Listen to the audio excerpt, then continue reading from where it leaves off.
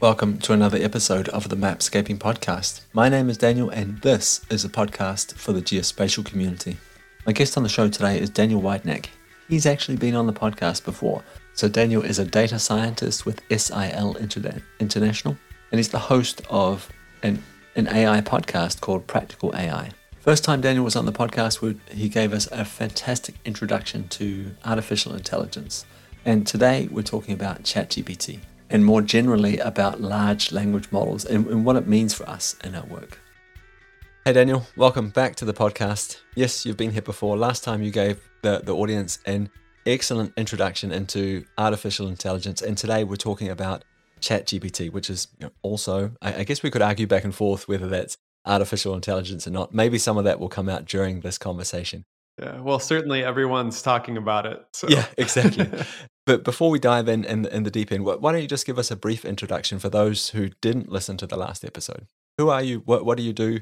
Yeah, my name's Daniel Whitenack. So I'm a data scientist with SIL International, which is an international NGO that does language-related work around the world, literacy, education, translation, and even some mapping of language populations around the world.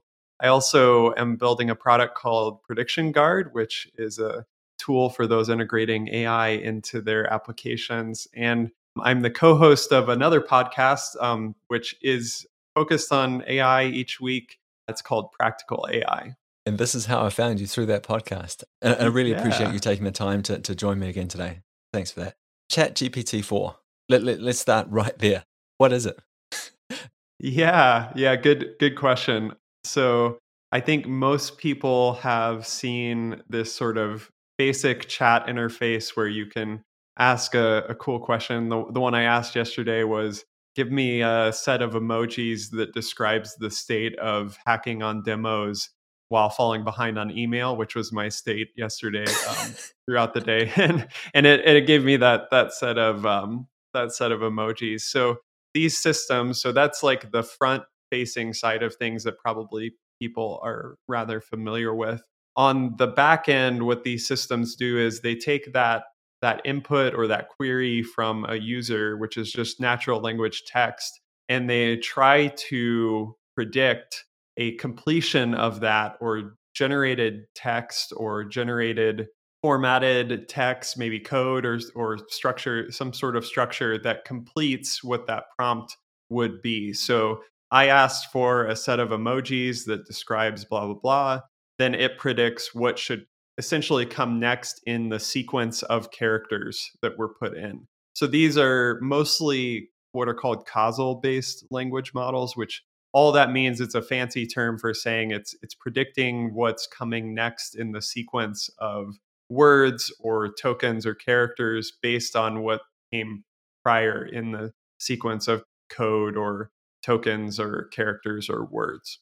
And just to be clear, so we've got this idea of prediction here based on what happened in the past. Are we talking about time-based past, or past as in the sequence of characters that I put in? Yeah, past is based in the as in the sequence. Yeah. So if I have, my sequence of words, what is a set of emojis that blah blah blah, it's looking at each of those either words or subwords or characters in a sequence of those, and then predicting kind of the ones that come next, which is, you can kind of almost see this in how they visualize this in the completion of like the way that text streams into the interface.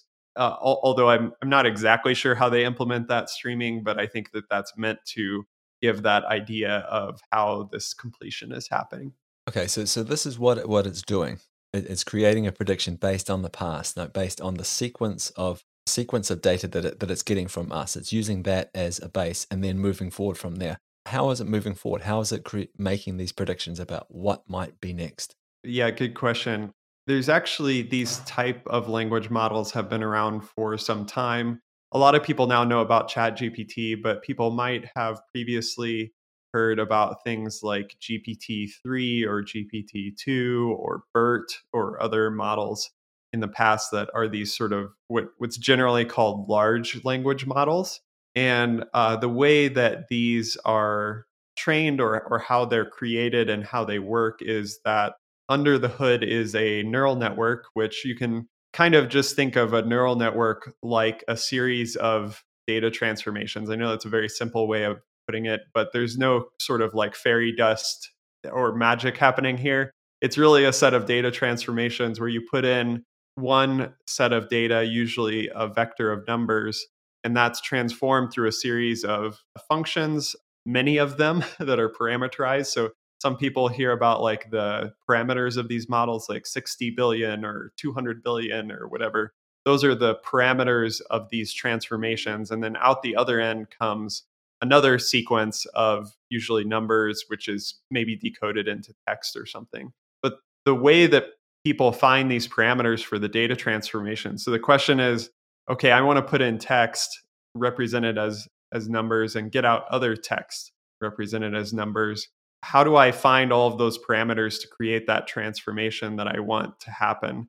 And the way that happens is by essentially trial and error. So you have a whole bunch of example text, and your job is to maybe predict the next word in the sequence of text. And so you create all these examples of here's a sequence of words, here's the next word, here's a sequence of words, here's the next word, here's a sequence of words, here's the next word.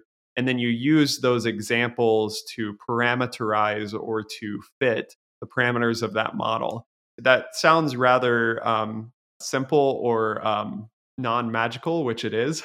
It's just the fact that this is happening on an extremely large scale that makes these models very powerful. So they're essentially training the model using examples of all of the internet that they can scrape, right? Or all of books that they can gather and that sort of thing. So there's a huge amount of data that goes into that. And then in addition to that, one of the interesting things, which we can talk a little bit more about if you'd like, is how they tied in an element of human feedback into the training of models that are used in ChatGPT and similar systems.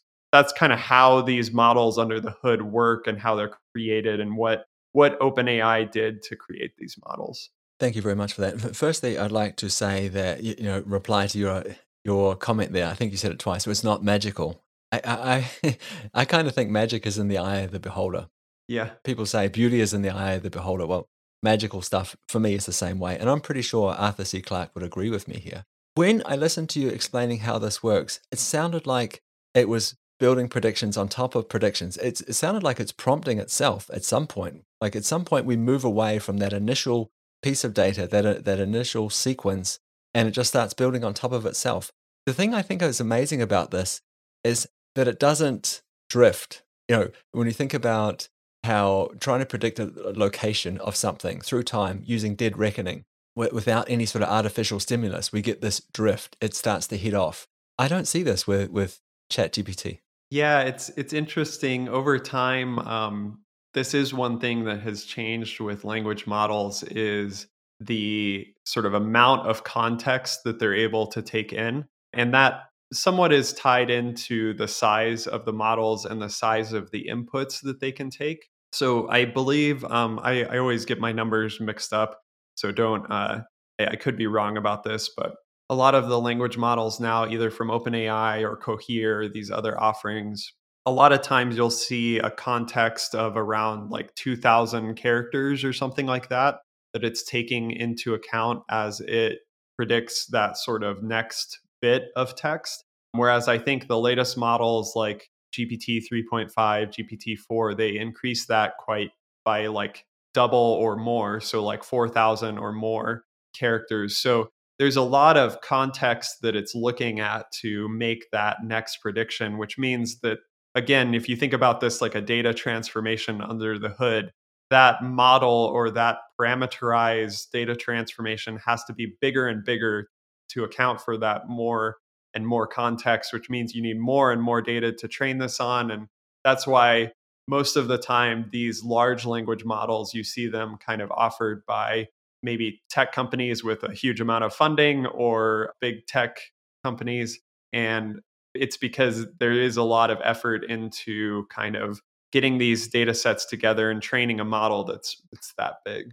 So I think you mentioned this before. It was something about the way they've used humans or integrated humans in the loop to help train this to make it better, which makes me think that it's not enough just to have a lot of data, like you're talking about, like a huge model and more data. It sounds like it's not enough to have that. We need some sort of guidance happening here, preferably by by humans. Can you talk us through this idea of integrating humans into the training loop to make things better? Yeah, and I think that the reason why this is so important is because of the very fact that these models, even though they can seem to be almost sentient in the sense of like the humanness of the text that they generate, at the end of the day, they're pattern matchers, right? They're extremely complicated and advanced pattern matchers, but they're creating text output that is what they think, and I shouldn't even use that terminology, they think it's sort of anthropomorphizing what's going on. It's really that like the output probabilities are such that like that system is making probable combinations of text that it's seen before. And this, without human input, can produce some rather disturbing results, which is probably maybe some people have seen some of this on Twitter or wherever, but there's been certain models. Like Galactica is one example that was trained on a huge amount of scientific literature to produce output that kind of looks like academic papers. And you could ask certain things like, how many giraffes have visited the moon? And it would give you this very scientific sounding explanation of, oh, there's been three giraffes that have visited the moon, and the Russians sent one up, and this, and it will even give citations and that sort of thing. And obviously, that's not how a human would prefer the model to answer. It's how it understands the text that it's seen. Like, this would be the probable way to answer this. And that can be really bad. I think even in that example, like the model was like outputting text, giving like the benefits of eating glass and other things, which can be quite disturbing. So there needs to be this kind of additional element in many cases for systems that are kind of prompted dialogue systems that interact with humans. And the way that ChatGPT integrated this is using a methodology called reinforcement learning from human feedback, which, similar to the other things related to ChatGPT, it's not a new concept, but they did apply it both at a scale that maybe hasn't been seen before and with models that are more powerful that have been seen before. And the idea is that you have that language model, like we've been talking about, which is trained on a bunch of text, but you also gather this data set of human preference of, maybe how a human would respond to this answer versus how the model would. And if a human prefers a certain response more than other responses. So it's essentially like rating data or preference data.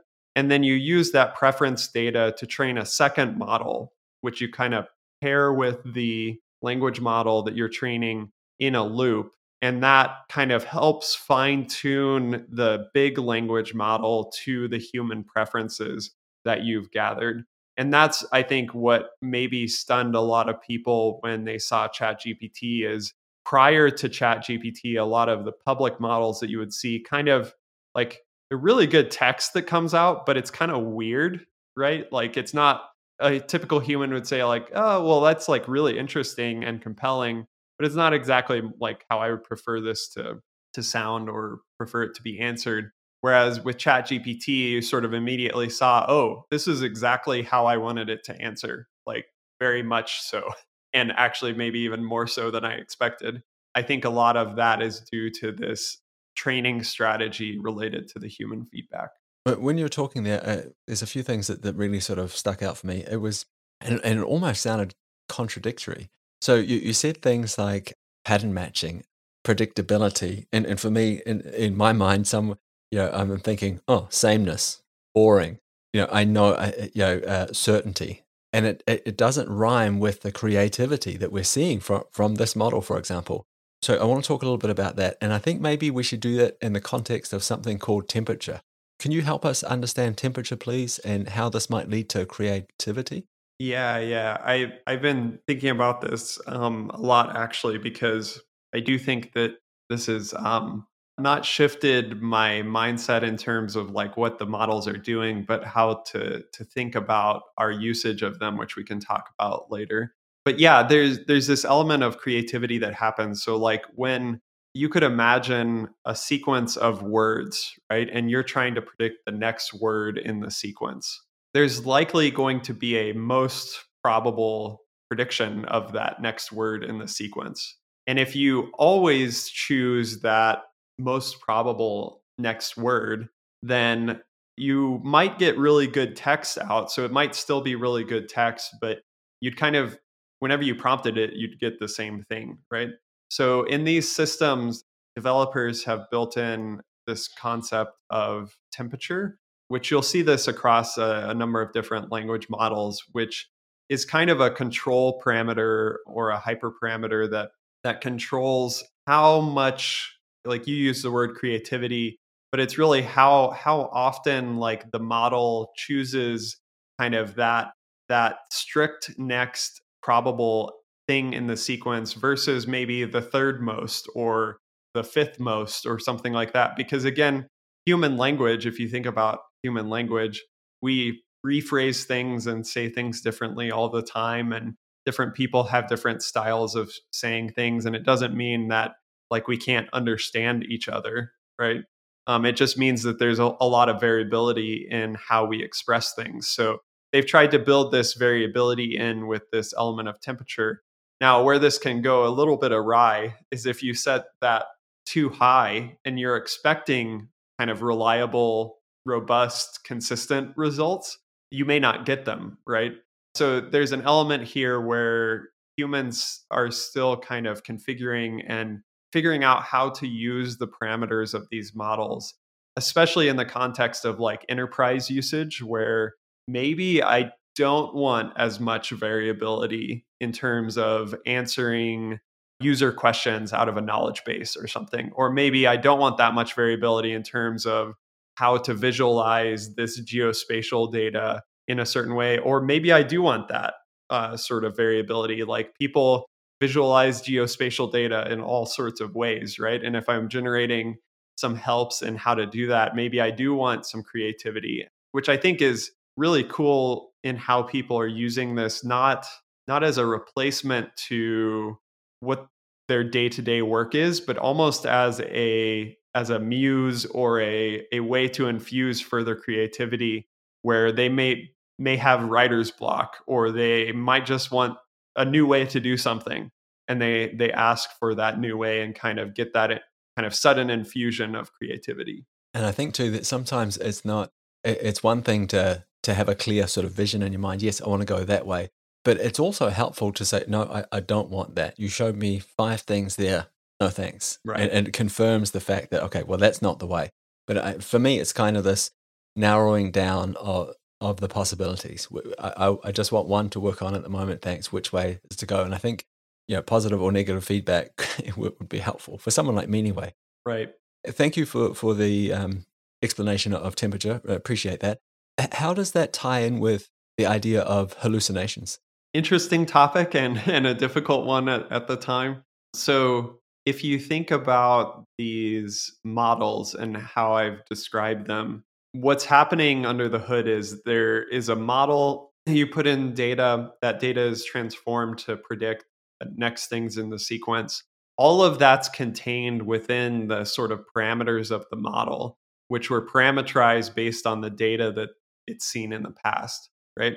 So if you ask about something that is maybe not that well represented in the data, or maybe there are conflicting answers in the data, or the sort of logic is not that clear, the model has no problem in outputting coherent text that responds to your prompt. It might just be like completely factually incorrect, right? It was kind of the thing that I mentioned with the giraffes, right? Like I can ask about giraffes on the moon and it will tell me about giraffes on the moon. There's no connection to reality there. Like this model is not, there's no intent, there's no understanding under the hood. Like it's computing a sequence of tokens out, right? Or characters or words out.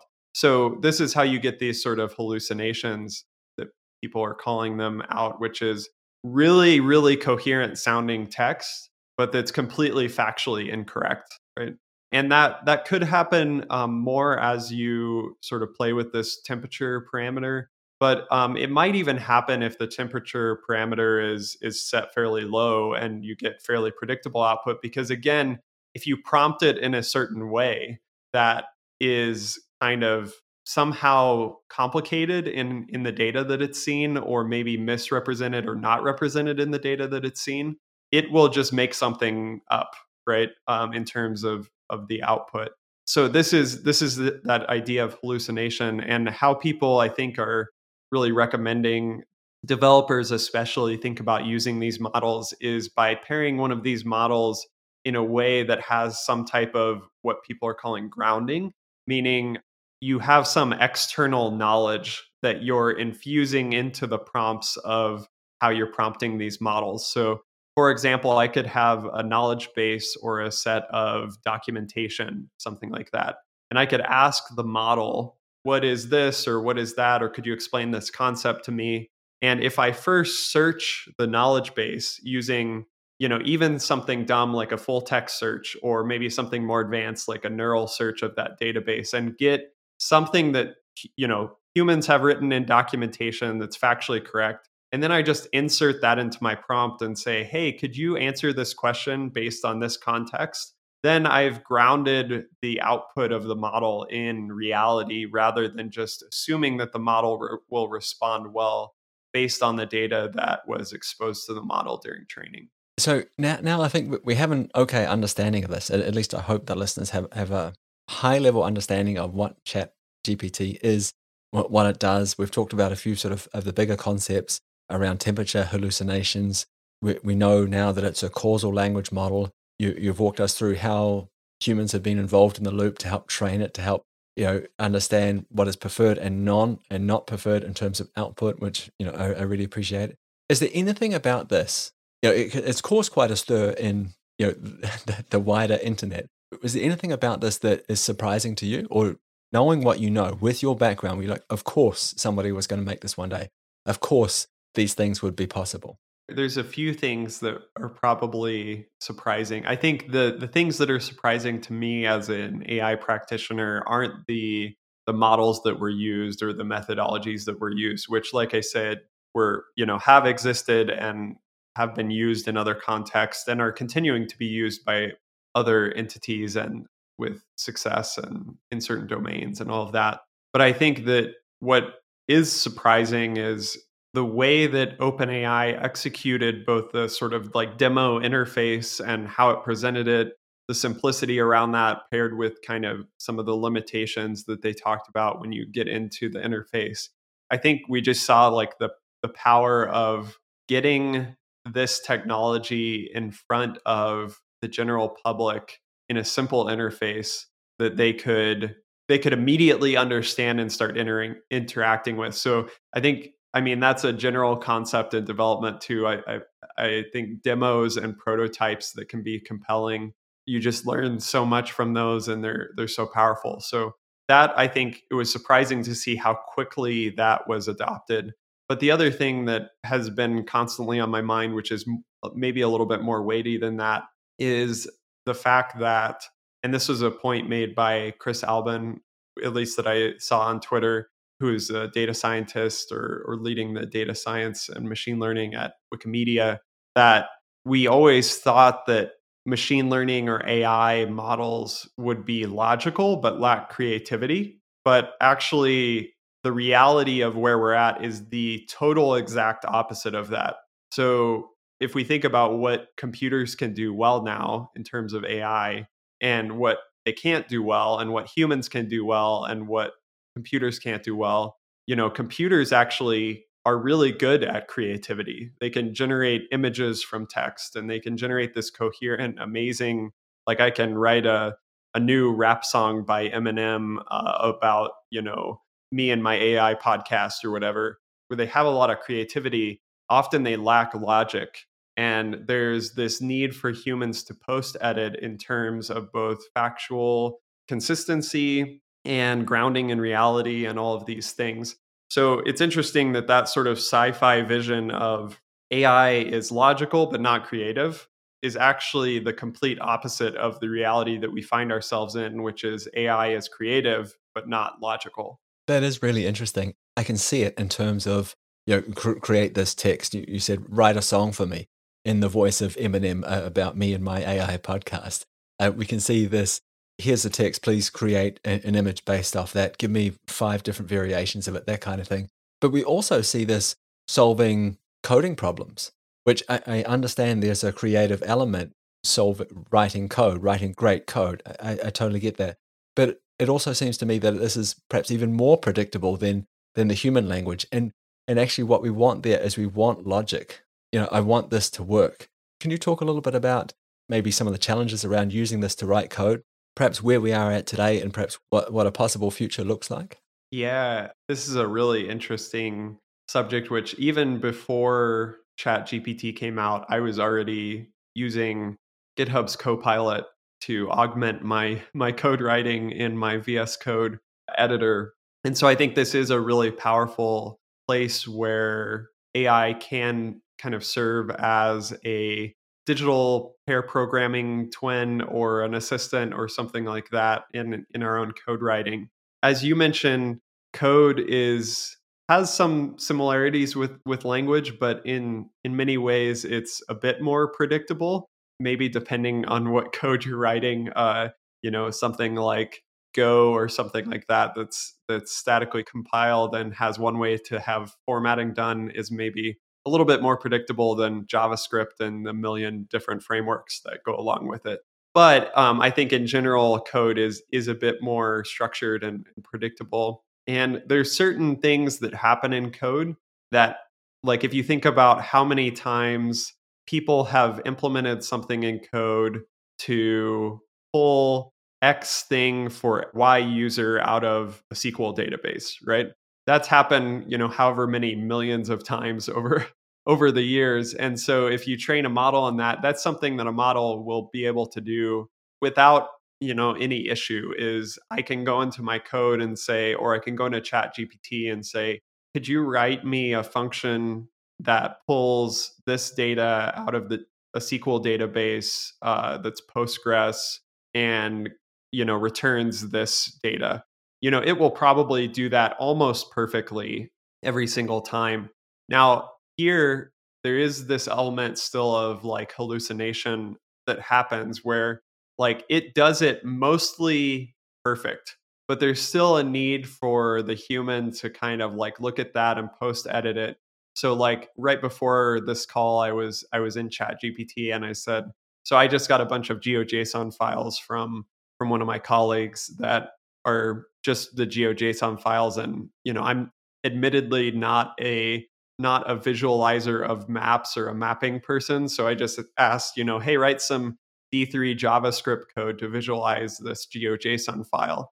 And, it output the code, but it has some file in there that's not the file I want to visualize, right? Like it has some file that's your GeoJSON file.json. Well, if I take that and I just copy paste it in, it's not going to work, right? Because I don't have that file. But it's pretty easy for me to understand like how I need to slightly modify that to work with my file. And it would be the same in your code if you're asking GitHub Copilot to say, write this function for me to pull X data out of the database. It's going to write it mostly fine, but the table name might be wrong, right? Like I don't have that table in my database. You just made that up, right? But it's completely reasonable for me to go in and just update the table name, right? And that's how I've been using these tools in my own code and with a lot of success, right? Like unit testing, write a test that does this, or database queries, or other things like that, data visualizations. These things are very predictable things that have been done a million times. And I can have, whether it's Chat GPT or something like GitHub Copilot, I can have it generate basically the scaffold for me. And there might be a couple little things I need to change, but like I should not be writing that code. Like so many people have written this code over time. Like I just don't need to spend my time doing it again. Right. But this is kind of like the idea that you're not writing binary either. At some stage, that code is somebody's written that. We know how it works. You're writing in whatever, it's converted to machine language and executed on the machine. Is there any kind of analogy we can use there? Yeah, I think there is. I think that the people that have put in the work to do sort of things like compilers and garbage collection, right? Like those are things we used to do manually. Maybe some people still do. My physics colleagues back in academia are still writing Fortran code and all that good stuff. But yeah, I think that's something that we've automated. I think the difference here is that most of that is deterministic in terms of how it works. This sort of prediction of text or code is not deterministic, especially if you kind of, depending on how you parameterize, your output or the parameters that you use. So I think that's one thing to keep in mind, which is maybe a distinction is this is not some sort of deterministic rules based thing that's generating a SQL query based on what it knows about your database. It's just like predicting something that is probable, but could have these sort of hidden nuggets of badness in it, right? So I think that that's a good way to think about it is like, this is very powerful and it will generate like really great things for you. But you should always assume that there could be hidden nuggets of badness. I love the way you phrase that. I'm gonna remember this hidden nuggets of badness. Most people would say like your hidden nuggets of gold, and but no, not you. You went the other way. Let's go back to this idea of grounding the prompt. So we talked about that model that was built around scientific, a lot of scientific articles published different places, peer reviewed. So let's loosely call it the truth, and build a model on top of it, and then you could take pieces of that and paste it in and say, explain this to me. And the way I understood it was you are grounding the model here, saying this is the truth, this is a seed, this is the starting point, and then work out from there. And this was giving better results. So my question in terms of coding, in terms of interacting with databases, is it just a case of grounding them, giving them more access then? So let's say you had a SQL database, and instead of putting this very structured, rigid API in front of it, you just said, well, here is the database. These are the options. This is the format. This is an int. This is a float. This is text. They represent these things here. If we could describe them in the way and say, now that knowing that, do this for me. I think that the difference here that we're really bringing out is like generation versus understanding.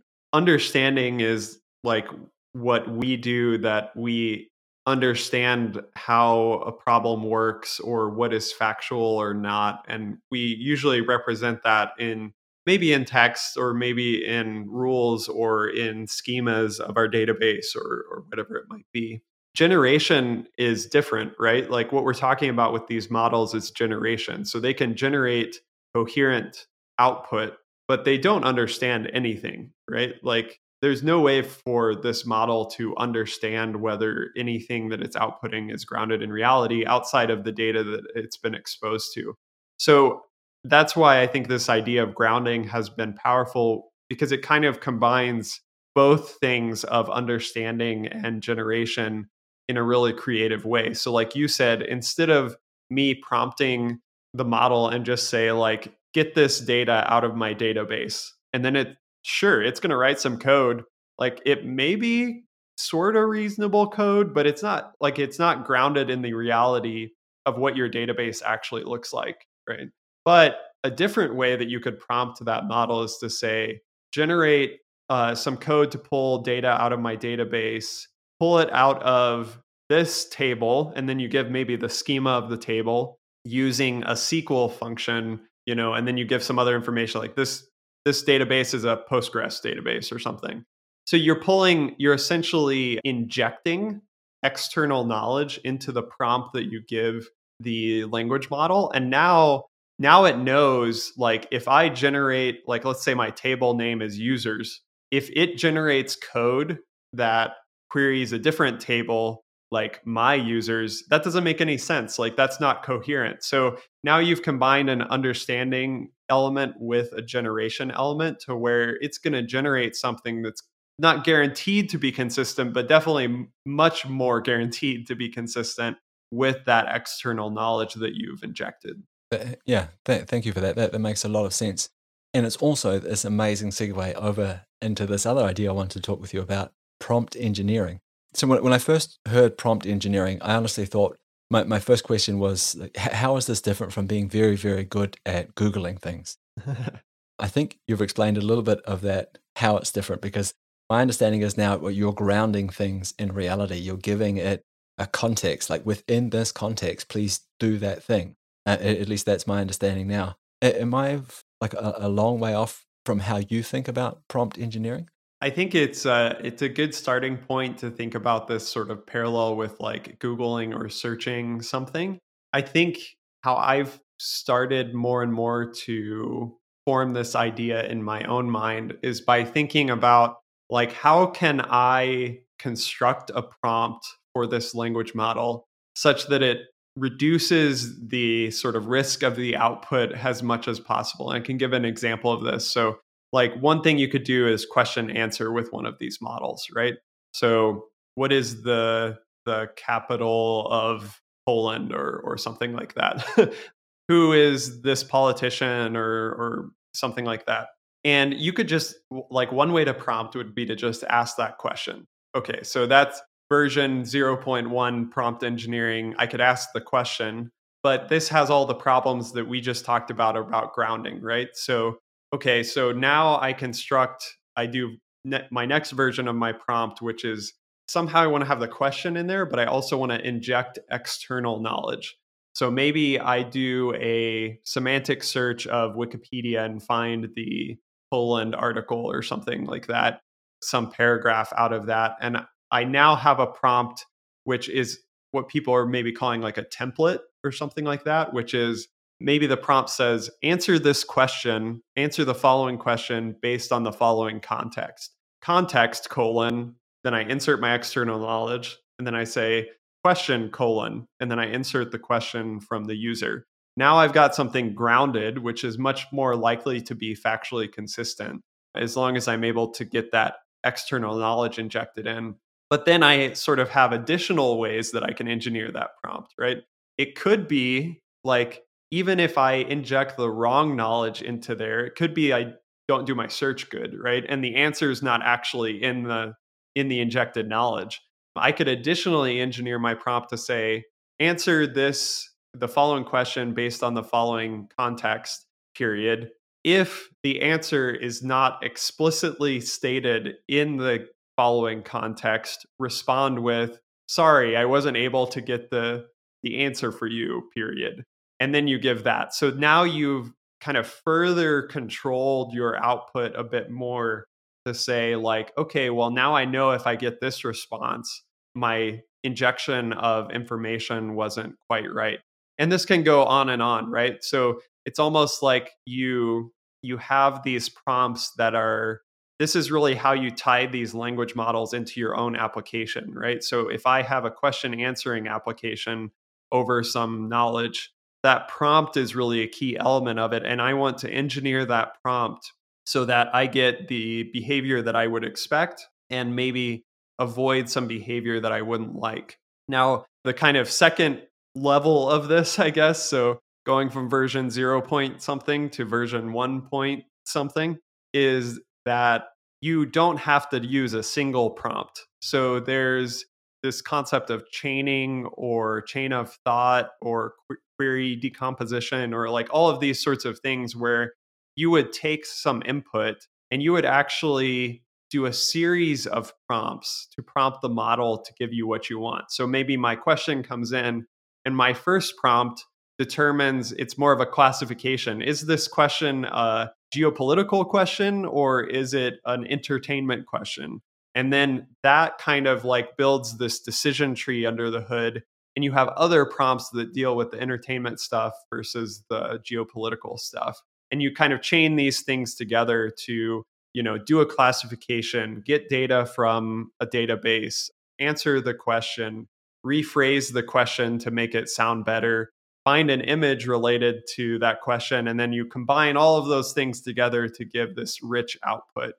So that, I think, if people think about prompt engineering more like that as a sort of set of things that you can do versus like a single prompt, I think the richness can really come out in the responses. Oh, that was a really great answer, and it gives me a lot of hope. I think a lot of people will be looking at this going, this is going to have an impact on my career. But this idea of grounding the model, saying within this context, given this knowledge, and then like working with it. This sounds silly to say, working with it, but that's the way I see it. Working with it to improve it in this gradual, hopefully, in a way that sort of narrows down and makes it more consistent, more like I can be more certain with the result that I'm going to get out the other end. It almost reminds me of generative adversarial networks in a way.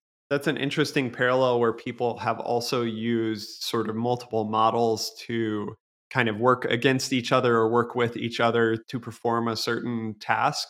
I think in this case, we have to view, and I like how you tie in like how this will affect people's jobs. Like you have to view this as a tool. Like ChatGPT is great, the interface is great. Like it that in itself can be a good tool for me to use, as an assistant.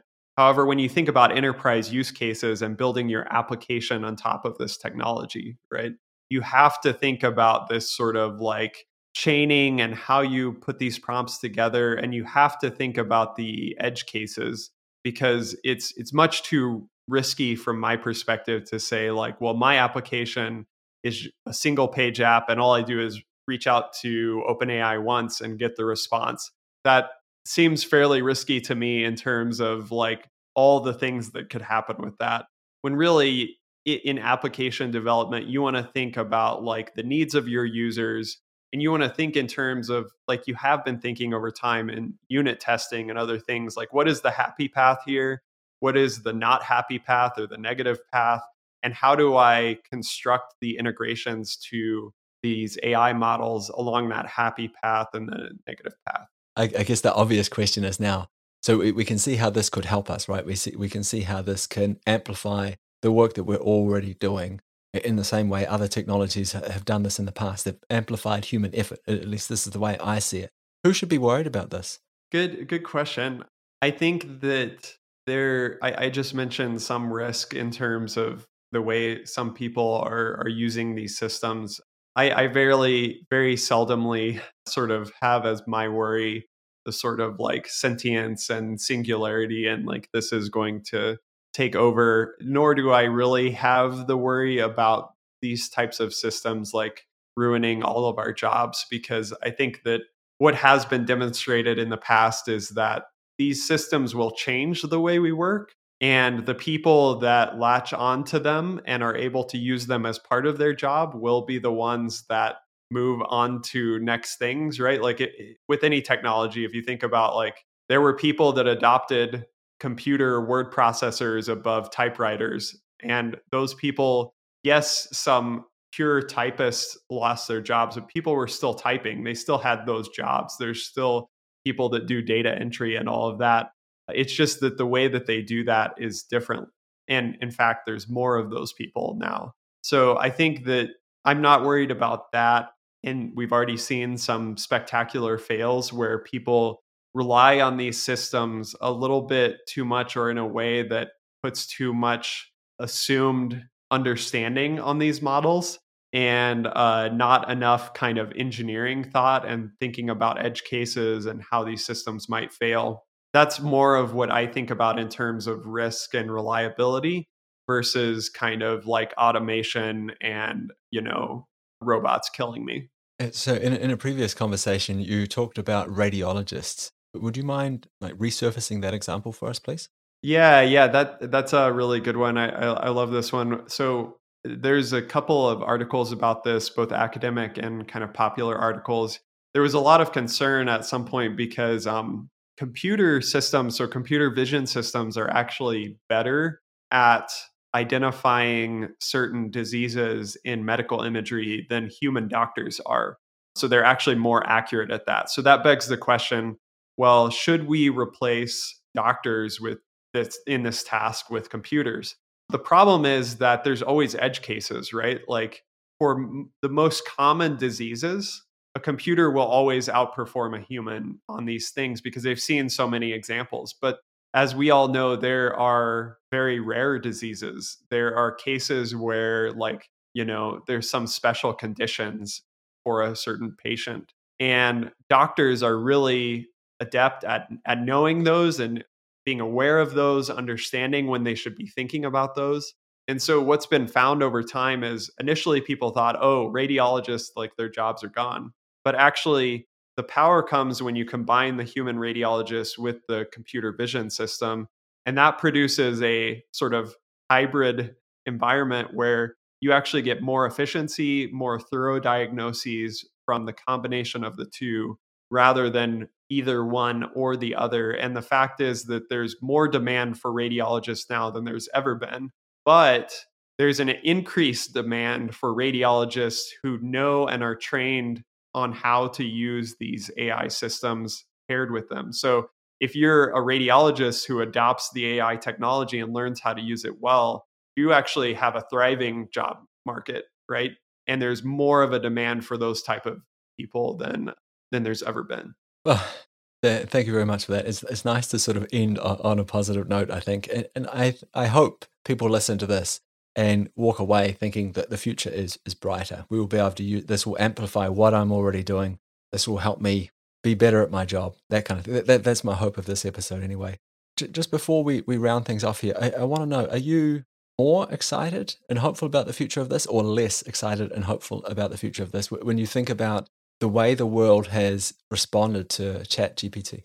Yeah, I am very hopeful and I am very excited about this. I'm obviously biased probably to some degree because this is my day to day, but I'm excited by the fact that also the tooling is getting better around this and the interfaces are getting better around this, so that it's not just AI practitioners that are able to think about integrating these tools, but even in a sort of low code way, very many people are exploring integration into their applications. And I think that that's really cool. And that's brings a wider perspective and a wider diversity of eyes onto these problems, onto these systems. And I think the systems will continue to be made better because of that kind of wider diversity of people that are brought to the table. That is a really good point. I think all of us are better than any one of us. So the more people we have, if we can get all of us looking at it, or more people looking at it, diverse set of people looking at it, hopefully it'll get better. Yes, definitely. Yeah, and I appreciate you bringing this topic to the podcast, and would love to interact with people if they ever want to reach out. Yeah, well, thank you very much for your time. I really appreciate it. I've really enjoyed this conversation. I even enjoyed prepping for it. I was excited to ask some of these questions. I was excited to understand more about it. Did you use ChatGPT to help generate some of your questions? No, no, I didn't. I thought about it, but I'm kind of tired of seeing that on social media. I'm tired of Yeah, I asked ChatGPT this stupid question and it gave me this funny answer. Please give yeah, me some attention. So I I didn't want to use it. These are questions I wanted to know the answer to, not sure. ChatGPT. And I'm grateful for your time. You said before people could reach out and interact with you. Where could they go to do that? Yeah, yeah. So I would suggest people, if they go to changelog.com/community, we have a Slack channel for our podcast and for the Changelog network of podcasts. And myself and my co-host are there, and a bunch of other people that are interested in these topics and interested in other things related to the software in general and open source and infrastructure. So that's a great way to get plugged in both with myself and a wider community of people. You can also find out a little bit more about me at datadan.io and work at sil.org. And the product that I mentioned, Prediction Guard, is at predictionguard.com. So those are all ways to find me at various places across the interwebs. Perfect. Thank you very much, Daniel. Really, really appreciate it. Yeah, thank you so much. Hope to join you again when the next great AI thing is blowing our mind next year. That'd be great. I look forward to it too. I really hope you enjoyed that episode with Daniel Whiteneck, data scientist and podcast host over at Practical AI. And I mentioned in the introduction that Daniel's been on the podcast before, and I'll put a link to that episode in the show notes of this episode that you're listening to now. I'll also try and link up other relevant episodes for you that might add some context to this discussion around AI. Okay, that's it for me. That's it for this week's episode of the Mapscaping Podcast. Thank you very much for tuning in all the way to the end. It's much appreciated. And I'll be back next week. I hope that you'll take the time to join me then.